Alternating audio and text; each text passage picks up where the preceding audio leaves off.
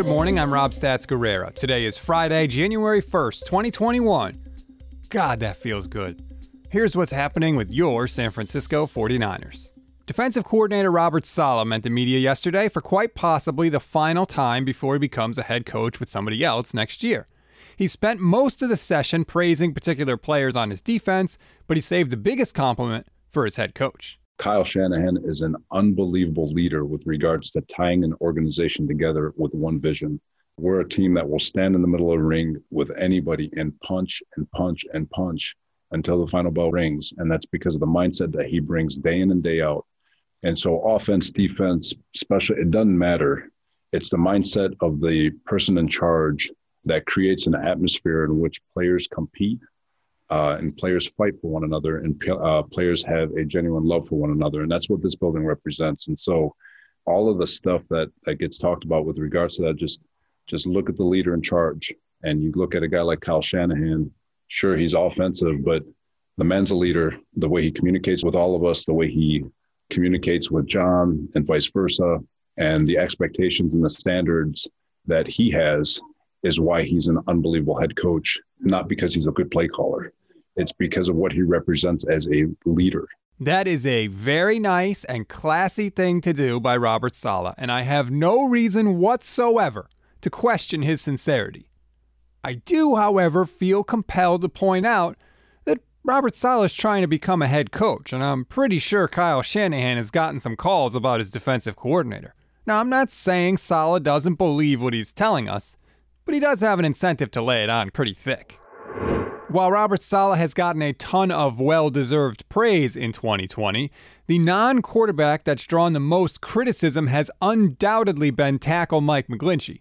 When he met the media yesterday, he was asked to evaluate his play this season. There's a lot of things that I did really well all year. There's things that I did a lot better than last year, but I wasn't consistent enough. And the fact of the matter is there were some bad moments this year that I let my team down when they needed me to be at my best, and I didn't get it done. He is 100% right. His worst moments came at the worst possible times this year. It was always like a third down or late in the game in a passing situation where he would end up on his back or he would just whiff and the defender would go right by him. But that's a good thing to hear from him. That sounds like he realizes exactly where he went wrong this year. Knowing is half the battle, right? Now, Mike, how are you going to fix it next season? It's just a matter of consistency for me, I think. I don't think it's anything that's glaring. I don't think it's anything that needs a major fix. It's a body position thing here. It's fitting your hands a little bit better there, and it's finishing plays and finishing games. And that's what I'm gonna do moving forward. And it's something that I've definitely learned throughout this year. And it's been a tough year, but it's not as drastic of a change as I think people would like to think. But it's a matter of being consistent and being the guy that my team needs me to be in the biggest moments at the biggest times. That is a quote that is going to anger a lot of people. And that's going to put a huge target on his back next year. I can tell you that right now. And that's not to say he's wrong, by the way. I don't know how to play offensive line. McGlinchey could be 100% right.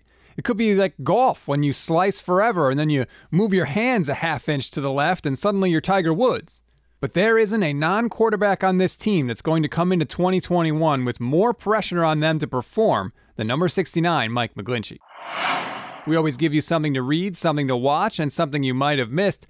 Something to read on this Friday. If you want to know why the 49ers renegotiated with Robbie Gould instead of just picking up his 2-year option, check out David Lombardi's column in The Athletic. Turns out those 49ers know what they're doing when it comes to contracts. Something to watch. We still don't know if Javon Kinlaw and K'Wan Williams will play this weekend against Seattle. Neither one has practiced this week, though Kyle Shanahan hasn't ruled them out for the game on Sunday. So keep an eye on the practice report later today. If they don't go again, they're probably not going on Sunday. Something you may have missed, Trent Williams won the Gary Niver Award, which is given by the 49ers beat writers to the player that was the best with the media all year long. George Kittle wasn't exactly happy with how that award was handled last year. Never change, George, but not to be that guy. Turns out Richard Sherman actually won the award last year and Staley won it in 2018. That's it for today's Stats and Eggs. Please keep those ratings and reviews coming. They really do help. If you love the show, please take a couple of minutes. Just give us a quick 5-star rating and a nice review. It really goes a long way. And if you want to talk, you can always tweet us at NN Podcasts on Twitter. I'm Rob Stats Guerrero. We'll talk tomorrow. Happy New Year, everybody.